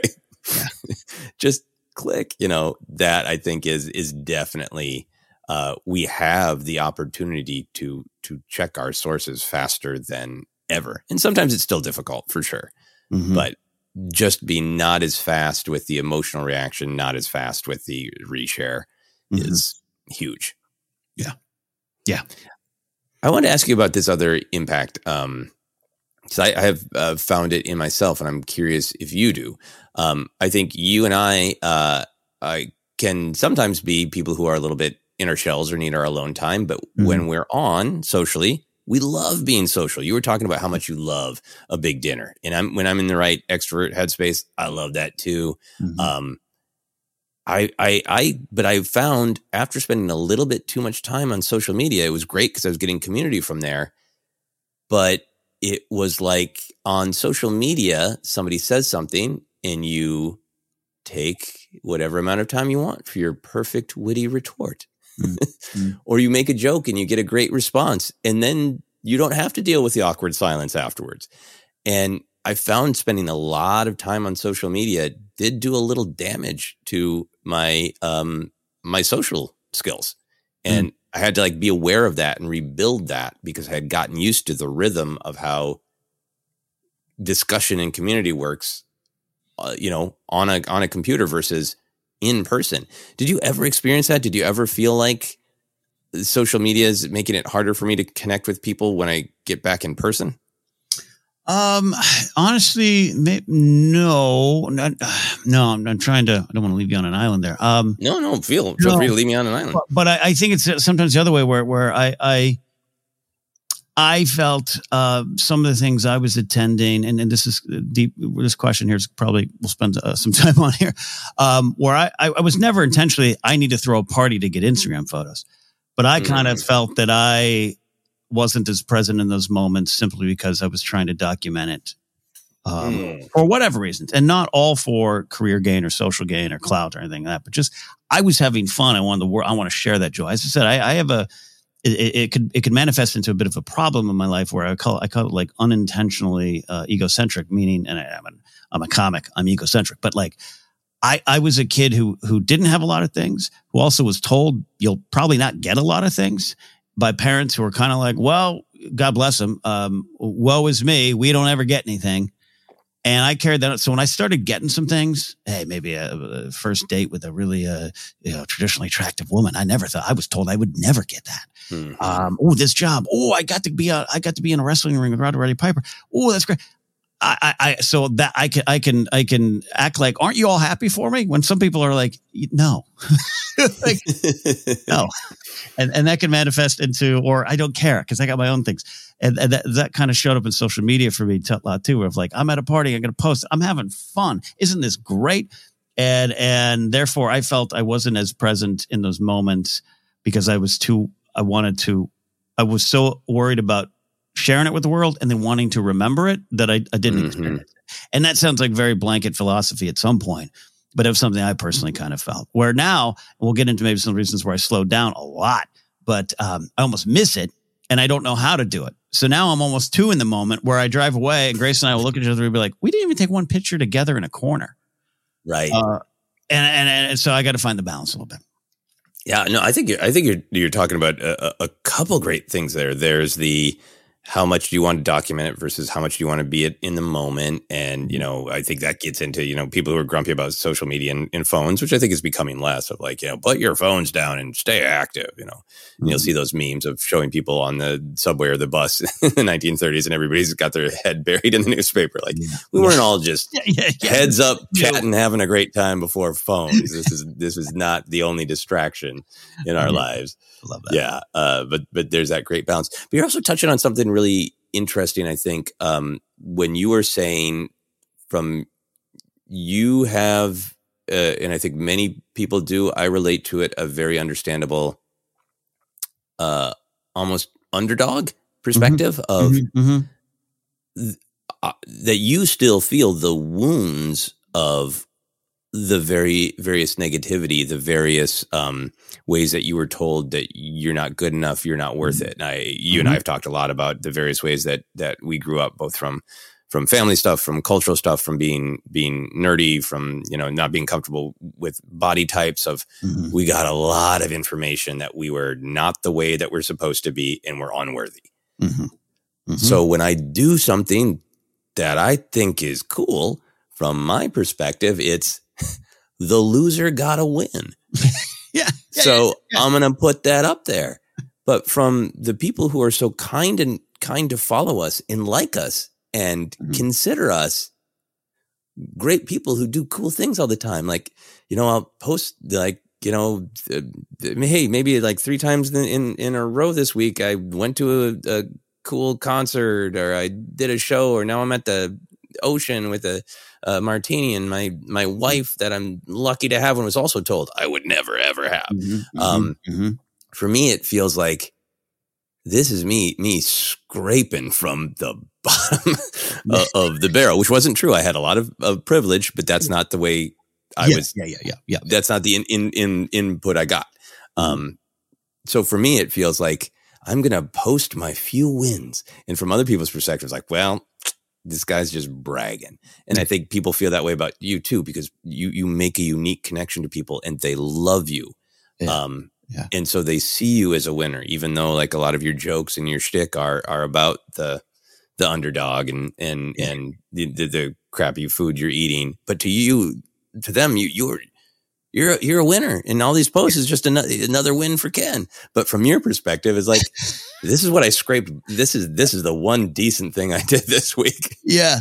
Yeah, and I think it goes to what you were talking about earlier about, hey, celebrities, they're just like us. I am not saying I'm a celebrity. I'm just like saying, like, hey, we all can believe the lie, and we believed it well before social media. Well before Instagram pretty versus this is what I actually woke up like. Like those are all real things we have to be worried about. But I and that meme you're talking about of everyone on the train reading the newspapers is still one of my favorite memes, because I want to send that one to anyone who's got the old school, anyone on social media, they just share their food and they don't engage with people. It's a real problem, but it's always been a problem. So don't act like that.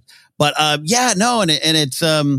it's weird. And then I think there's a danger. I have a danger to believe that negative hype that I tell myself. That's a problem I have, and I'm always working on it. Always will have to. It's I think hardwiring. And there was a weird point of time where I didn't intend. I don't. A lot of people don't know this. We don't talk about this as much. I was in a relation prior to Grace was in a relationship for about 3-4 years that I had to keep secret for various reasons. Some of it work related, some of it her horrible, violent, abusive ex-husband. So to get real world fast, it turns out toxic masculinity can destroy 360-degree angles there, and I couldn't broadcast it. So here I was having a good time with a wonderful person, living life. But online, I had to still kind of be, me, ain't never getting no ladies. Like, and it was a weird game. And then when that finally came out, I did finally say, like, the last few years, I had some people who knew me, fans, friends, but I kind of in an elevated position who I communicate maybe through Discord or somewhere. Were like, what the beep? Like, the whole time I was lonely and thought you were lonely with me. And I was like, yeah, no, I would literally complain about being lonely on Schmoes and go home to her. and it was weird. So I had to pull back from that. And the downside is like, it's like, yeah, you can start to believe the own hype, and then it can become a character, and then it can become something that isn't you. And I think I'd move past a lot of that stuff, to where, no, I'm worthy of this. I'm worthy of being not I have a hot lady on my side. I'm worthy of a healthy, functional relationship. Yeah. Right? Yeah. And worthy of going to a good concert and having a creative win. And I worked hard to be in a position to where I get to go to that party. Like, the party ain't everything, and that's not why you do it. If it's inspirational, it shouldn't. I still get that. Sorry, I'm rambling a bit. I still get that stuff. I'll post a picture. By the way, anytime on Instagram I post a picture with Grace, that's the one that has 1,500 likes versus the food ones of 300, as it should be. I'll still get those. Man, I look up to you. I'm the loser nerd guy, and if you can do this, I can do it. And I like the spirit of that. But there's also they're not seeing their own value. Therefore, they're not seeing how I'm in this healthy relationship with a great, wonderful, smart, sexy witch, and also give her the credit. This whole like, man, if you can do it, I can do it too. Well, I don't know. How about she saw me for who I was and didn't judge me on the surface? Saw past what I even saw myself. And so it all gets murky. And social media just is mud into the bog. Yeah. And I really get that, especially for younger people who they never knew a world that wasn't Instagram. Yes. I really get the danger of everybody being fake. My nieces and nephews were showing me Be Real a little bit. The thing where I guess you post once a day and you post whatever you're doing, and you kind of can't plan it.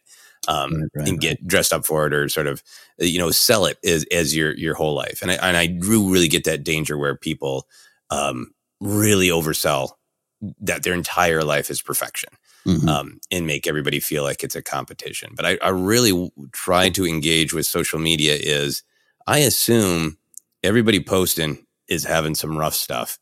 So they're sharing the thing that brought them joy, or the thing that made them feel like, yeah, I'm a loser, but here was my win today. And that helps me really enjoy social media more. Yeah. So we talked about this a little bit, about that kind of the push and pull of how much do you really try to stay in the moment versus, make sure that you capture something from an event. How do you feel when you don't document an event on social media? Does it feel less real? Like if a tree falls in the forest and I didn't add it to my stories, did it fall at all? Like I think we're getting to that point. It's not that it doesn't feel real, because again, a lot of the philosophical stuff we've talked about and can talk about. Here's what I feel. Again, going to almost at the start of the episode where you said, hey, it is here, right? This doesn't go away. You and I both grew up in an era where like there's a bunch of baby books of me as a baby, me in school, no videos. There's one film of me as like a 3-year-old that my late uncle had. I don't know where it is. My parents didn't get video recorders. I don't have a lot of that, and it's okay. You don't take that with you when you go anyways, but it's powerful to go back and look at that. I love that stuff. And social media became that. And I think, a trip I took cross country in 2008, my first time in Dallas and Fort Worth, and there's some great photos of me at Dealey Square and everything. And I love occasionally, I'll just look through those posts again. It's a memory book and it's a time to remember it. And so I slowly stopped posting more and more. And then there was a period of time following the murder of George Floyd where I absolutely just didn't post anything, particularly on Instagram. Right. I stopped. And for a lot of reasons. I was working through what was going on. I also felt, even though there's joy can be important and the laughter can be important in tough times and is very much needed, I just felt right now me posting my fireside whiskey is not the best thing, and not where I wanted to be. And then it continued to go. And I'll say a little bit stubborn on it of just like, I'm still not back, but it wasn't, I was just like, I'm not doing this. And some people were noticing, and I'm okay with the decision for a lot of other reasons. And it wasn't, by the way, no protesting. I was just like, nothing feels, especially COVID's going on. I have friends whose parents are dying of COVID. Just feels like a time where I should be extra wary of what I'm posting.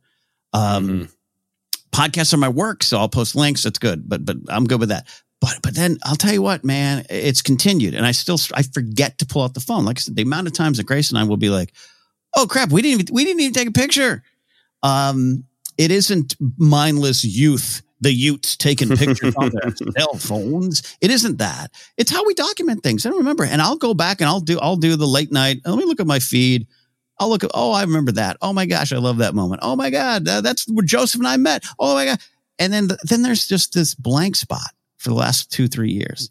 And I miss it. Not that I didn't experience things and didn't know it. There's pictures of engagement. There's pictures of that. There's pictures of us in London. I'm getting better and better and better. And I think some of my reasons for not posting were good for me, meant something to me as I was working through complicated and hurt and nuanced thoughts on big things in the world. But I just, it's like going back and going, what did I do during the 5th grade? There's no photos of it. And that's where I'm at now. Yeah. This is really on my mind because yesterday, as we're recording, was the celebration of life for my father-in-law. And we did all of these photo collages printed out and just these great slideshows that are his entire life. And I didn't live like that either. I have, a handful of photos from when I was really young. Like old, weird, faded Kodak photos. I have horribly awkward, senior pictures. And then I disappear. and then you can see me dressed as a squirrel or other weird promotional things, or in a bathtub with a mustache with my brother. Only from no real life, all promotional, maybe a couple parties here and there. And then boom, my life comes back, when I have a phone. And it's my journal of my life. Social media, the photos in particular, but also social media. It's the journal of my life. So so it's hard for me of like, there's some times where it's like, okay, this event isn't the right time, but like, I'll be careful about the way I say this because I don't want to defeat the point, but I did something really special, but for privacy reasons, it's really the right choice to not put it online. And I was surprised by how much it hurt to not be like, this was a big deal to me. It's right to not put it online, but I want to share it because it was true and it was important. And I was kind of surprised by how hard it was to not share it. And I got the photo, so it's in the journal of my life on my phone. But I was really surprised by how much like it isn't about like, I want people to know I did a cool thing. It was, if this is community, if this is connection, if this is a record of our lives that we're kind of sharing with one another, it makes me sad to miss this moment. sharing. Yeah. Yeah. No, I'm totally with you on that. And it changes. And this is why I don't have a cynical view on it. And yes, I wouldn't want you to take a selfie at a funeral or, Oh yeah. And that was not the one. No. This is personal. I have gone almost every time in New York. I will swing by the 9/11 monuments. I've never taken a picture there. I don't mind if someone does. I don't have a problem with it, but maybe the intent or what's in the picture sometimes upsets me. That's me. You might have a different view on it or different standard in your own life for it. So I try not to judge anyone. But yeah, so there's times where I don't. But I don't, overall, I think it's great that we have this. I think it's great. It's tone too, right? Like the selfies at memorials of horrible sites of violence and death. Like, take a photo, you were there or whatever, and detail that moves you, but maybe not a selfie. Maybe not a selfie. Yeah. I think the other interesting thing for me is I so feel the pressure of I am made for jokes, and I will only be valued if I make jokes. Yes. And when you and I get together to have Force Center meetings, I always remember, like, let's take a picture of us just at a meeting, and I always feel kind of guilty about it. It's like, there's no joke attached. It's not to advertise a podcast. It's just, hey, everybody, we're having a meeting. Eating some fries or whatever. And for me, there's a little bit of this kind of deep guilt of like, well, that there's nothing. What are we sharing really? But that, and people always like those posts and that nice reminder that like just sharing the moments of life without needing to make it be like, I'm going to prove my value of being here by needing it to be a joke or a 2-hour podcast, but instead you can just share a moment. Yeah, no, it's great. And it's part of that community. And it's, I'm trying to get back to that a little bit more, even more and more and more. But yeah, I know what you mean too. And and then we have that, we have that tendency. Social media is dangerous. It's a dangerous weapon in hands like folks like us, where like the joke comes first. Sometimes that sentiment is just fine. Yeah. So as we're heading towards wrapping up, we're looking toward the future in a time of great uncertainty with whatever is happening or will happen with the site formerly known as Twitter, and all of the competing fledgling replacements. With the demise or change of the site formerly known as Twitter, what is being lost? I think what's being lost is the most powerful communication tool in our history, and there's others that have pen, smoke signals, whatever. However we communicated, chopping art into caves, whatever. This is the greatest one of maybe the history of mankind, right? Like you can see why. You can see why it's negative. And I think to watch that be dismantled to a suspicious degree, to start another podcast of how just rapidly and why, it's troubling because nothing else has replaced it. Now look, we've all been through Friendster, MySpace, Facebook. I was on Facebook when it was the Facebook, and my girlfriend at the time was in college and getting her master's and sponsored me in, right? Where I was always, I remember going, whatever, I'm back to MySpace. My friend Dave Gerhard, a great animation guy out here in town, Cartoon Network and whatnot, he was like, oh, you got to get on Twitter. It's great for you. You can do little jokes and 140 characters or less. And I was like, all right. I was on it for like 2 years before I was like, this is nothing. We've all been there. But to see how that grows, to see how big this grew, and to watch it tumble, I don't know what will replace it. I don't know how we'll replace it. I'm on Blue Sky. I think it's very functional. It's tumbleweeds just across my feet. Mm-hmm. It's a ghost town. Threads is got the best potential because of who's behind it, but it's not the same. It's like you described earlier. Everyone's trying to write the hit single. Mm-hmm. I don't think Twitter started out that way. No, I think everybody was just joking and being goofs. Mm-hmm. And that built the community. I think for me, what is devastating about what is happening I'll be a big boy and say it. X.com. What is happening there is there's such damage to, as I was saying at the top, to artists in any sort of independent creator, independent business person, such damage to their livelihood. Those years of work building an audience. If you're already very famous and very established in an established thing, I don't begrudge anybody, but you're able to just bounce over to Blue Sky or Threads and ramp up real quick. Mm-hmm. But I don't even know how to build on Blue Sky and Threads because I built back in the day with jokes and reshares. Yeah. And that's all changed. So I don't know if I can ever get back to the numbers that I had on X.com. And it makes a huge difference in my livelihood and many other people's. So I think that's huge. The loss of the sharing, real-time big events and fun events. Facebook and Instagram, I still enjoy both of them, but they're not real-time. I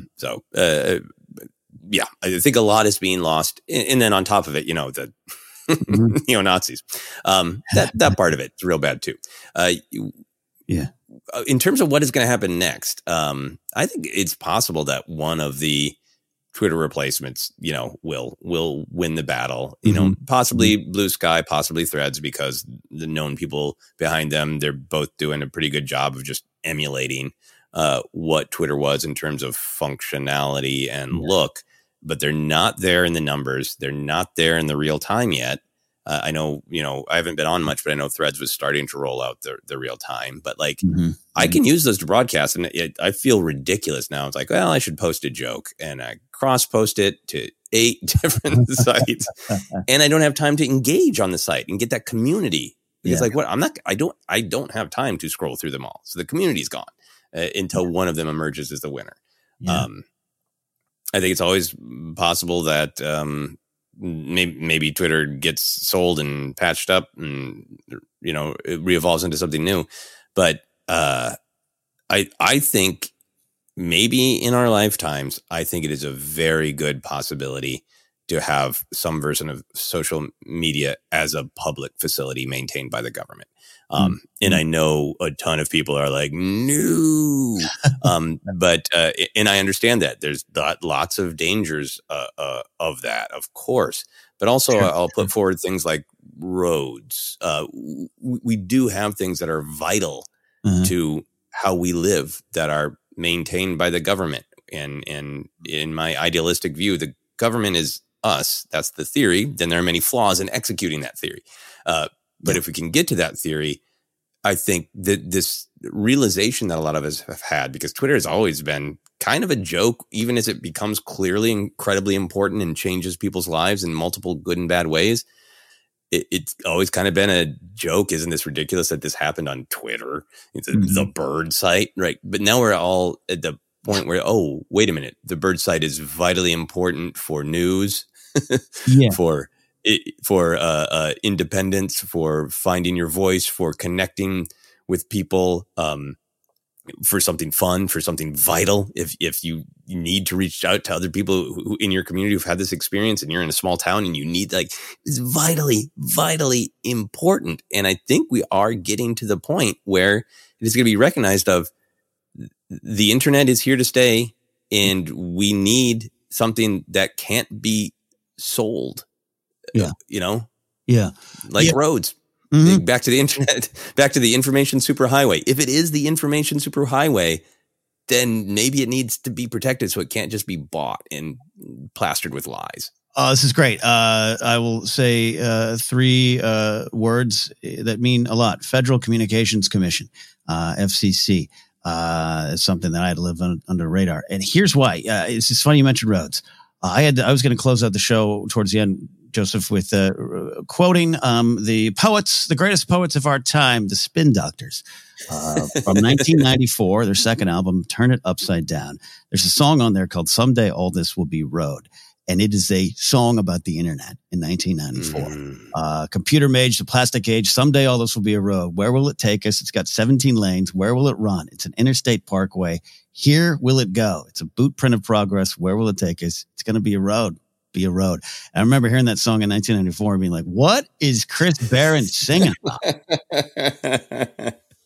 Because our radio station website was going, and we were one of the early streaming stations, whatever that. Like, what is he? I take Spice Girl quizzes on this thing, and what's he doing? A few years later, 1999, David Bowie launches BowieNet, and it's into it. And there's a great interview you all can find out there, in which a reporter is like, what is this thing? And Bowie predicts the future. Doesn't just predict it. He says this is what it's going to be.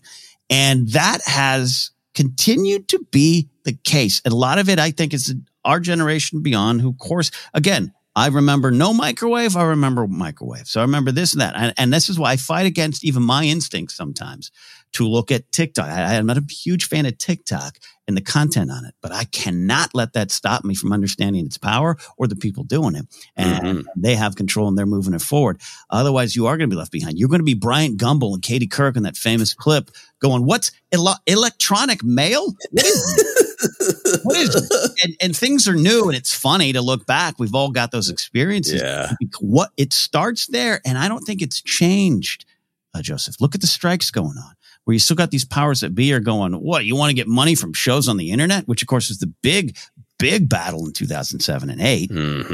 And they know what it's worth because they're hiding the numbers. And so then that's what's your comment. I know there's probably some people out there going like, no, the government should have control of it. And I understand where that comes from. I do too. Yeah, there's a danger to it. Yeah, they will limit what can be said, and even though they're not supposed to, all that. I really get that. Yeah, do not toss out the idea simply based on bad uses of it in the past. But the FCC is something I every day.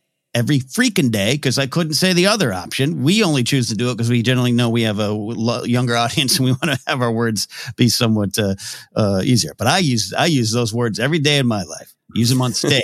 I wouldn't want to, I don't want a FCC of stand-up comedy, even though I think words matter and people use that and are very destructive with their words. We all have that power. But I'm with you on it. It's not a niche thing, and I think people still think it is. Yeah. When Mark Ellis and Christian Harloff started reviewing movies in 2007 at the comedy clubs, I was one of them. We turned to them and said, "What are you doing? You're reviewing movies on the internet? You idiots! Stop! The power is on stage." And I still obviously love comedy. I was trying to put on a comedy show at the time to do at the Acme Comedy Theater with two friends of mine, and actually a bunch of my friends, but two of my friends. One of them, Michael Beatrice. A lot of you, I think you know him online. Yeah. They pulled me aside and said, "Hey, we shouldn't do this on stage. That's great. We can put a lot of money into it. It's one night. People come out. The internet exists. We want it to live forever. Let's maybe build a website." This was like 2005 or 6. And I was like, I don't know what to do. Anyways, all that to say, the people have to, it's not this niche thing. We have to adjust how we look at it. We have to understand its power because we know its power. We feel its power, but we got to treat it as powerfully as it is. I totally agree. It's powerful. Everyone should have access to the information superhighway. That's the super fresh, relevant way that we're going to wrap this up with the Spin Doctors from 1994. The Spin Doctors were right. That's our big message. Here's my super important final question for you, Ken. How weird is it going to be to plug our social media at the end of this episode? It's going to be important because please find us. Please find me lost in the digital woods. Go for it, Ken. Where can people find you? Absolutely. We are the OtherCenter podcast feed right now doing OtherCenter shows. We got a big one coming up this week. Oh, I think you're all going to love it. Follow us on Twitter at OtherCenterPod. We are on Threads at OtherCenterPod as well. I got to figure out how to get back in there. I've been oddly locked out of that account on my phone. But not out of it's a thing. Facebook page is OtherCenter Podcast. We're on Instagram and YouTube. Available in a lot of spots wherever podcasts are podcasted. Just search to find us. Merch available at tpublic.com/user/OtherCenter. While you're there, check out the art of Brian E. Ward. Get a shirt. And he needs the 50 cents from that shirt. No. It's also, we need it as well. Patreon.com/OtherCenter is a great way to support us. Get into our Discord, debate food and favorite comfort foods from last week, and just help keep the show going. Follow me at Ken Napzok and go to my website. Remember those? They're back. KenNapzok.com for information on upcoming comedy shows. You, sir. Thank you for reminding me. I have a website, josephscrimshaw.com. I'll even update it very soon. And yes, please, wherever you are trying out things, Blue Sky, Hive, Threads, I need to post on Mastodon again. Please do find me on social media. I love the connection, and it really does make a huge difference. Got some exciting news coming up about short films, and if you happen to be in Portland, Oregon, this coming weekend, my short film, The Narrator, starring Phil Lamar, will be playing on Saturday at 6 p.m. at the Portland Festival of Cinema, Animation, and Technology. That is it for me, Ken. Hey, and it's great. You didn't mean to share it with me, but I watched it, and it's wonderful. And I hope you all enjoy it when you get a chance to go support it. That's it for this week. Thank you for listening. Thanks for supporting OtherCenter. Thank you for understanding these are our views and opinions expressed by me and Joseph, and do not necessarily reflect Jennifer or the OtherCenter brand. I don't know. Perfect. There you go. We'll see you next week here on OtherCenter.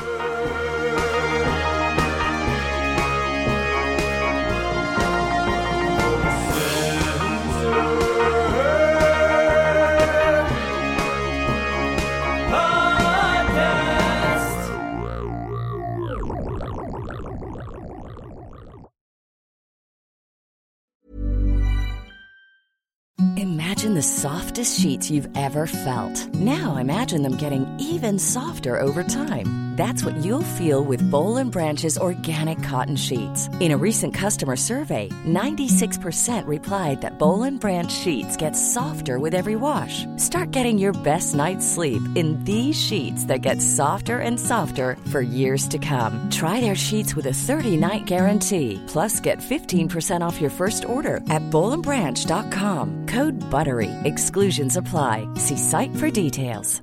Hey, it's Paige DeSorbo from Giggly Squad. High quality fashion without the price tag. Say hello to Quince.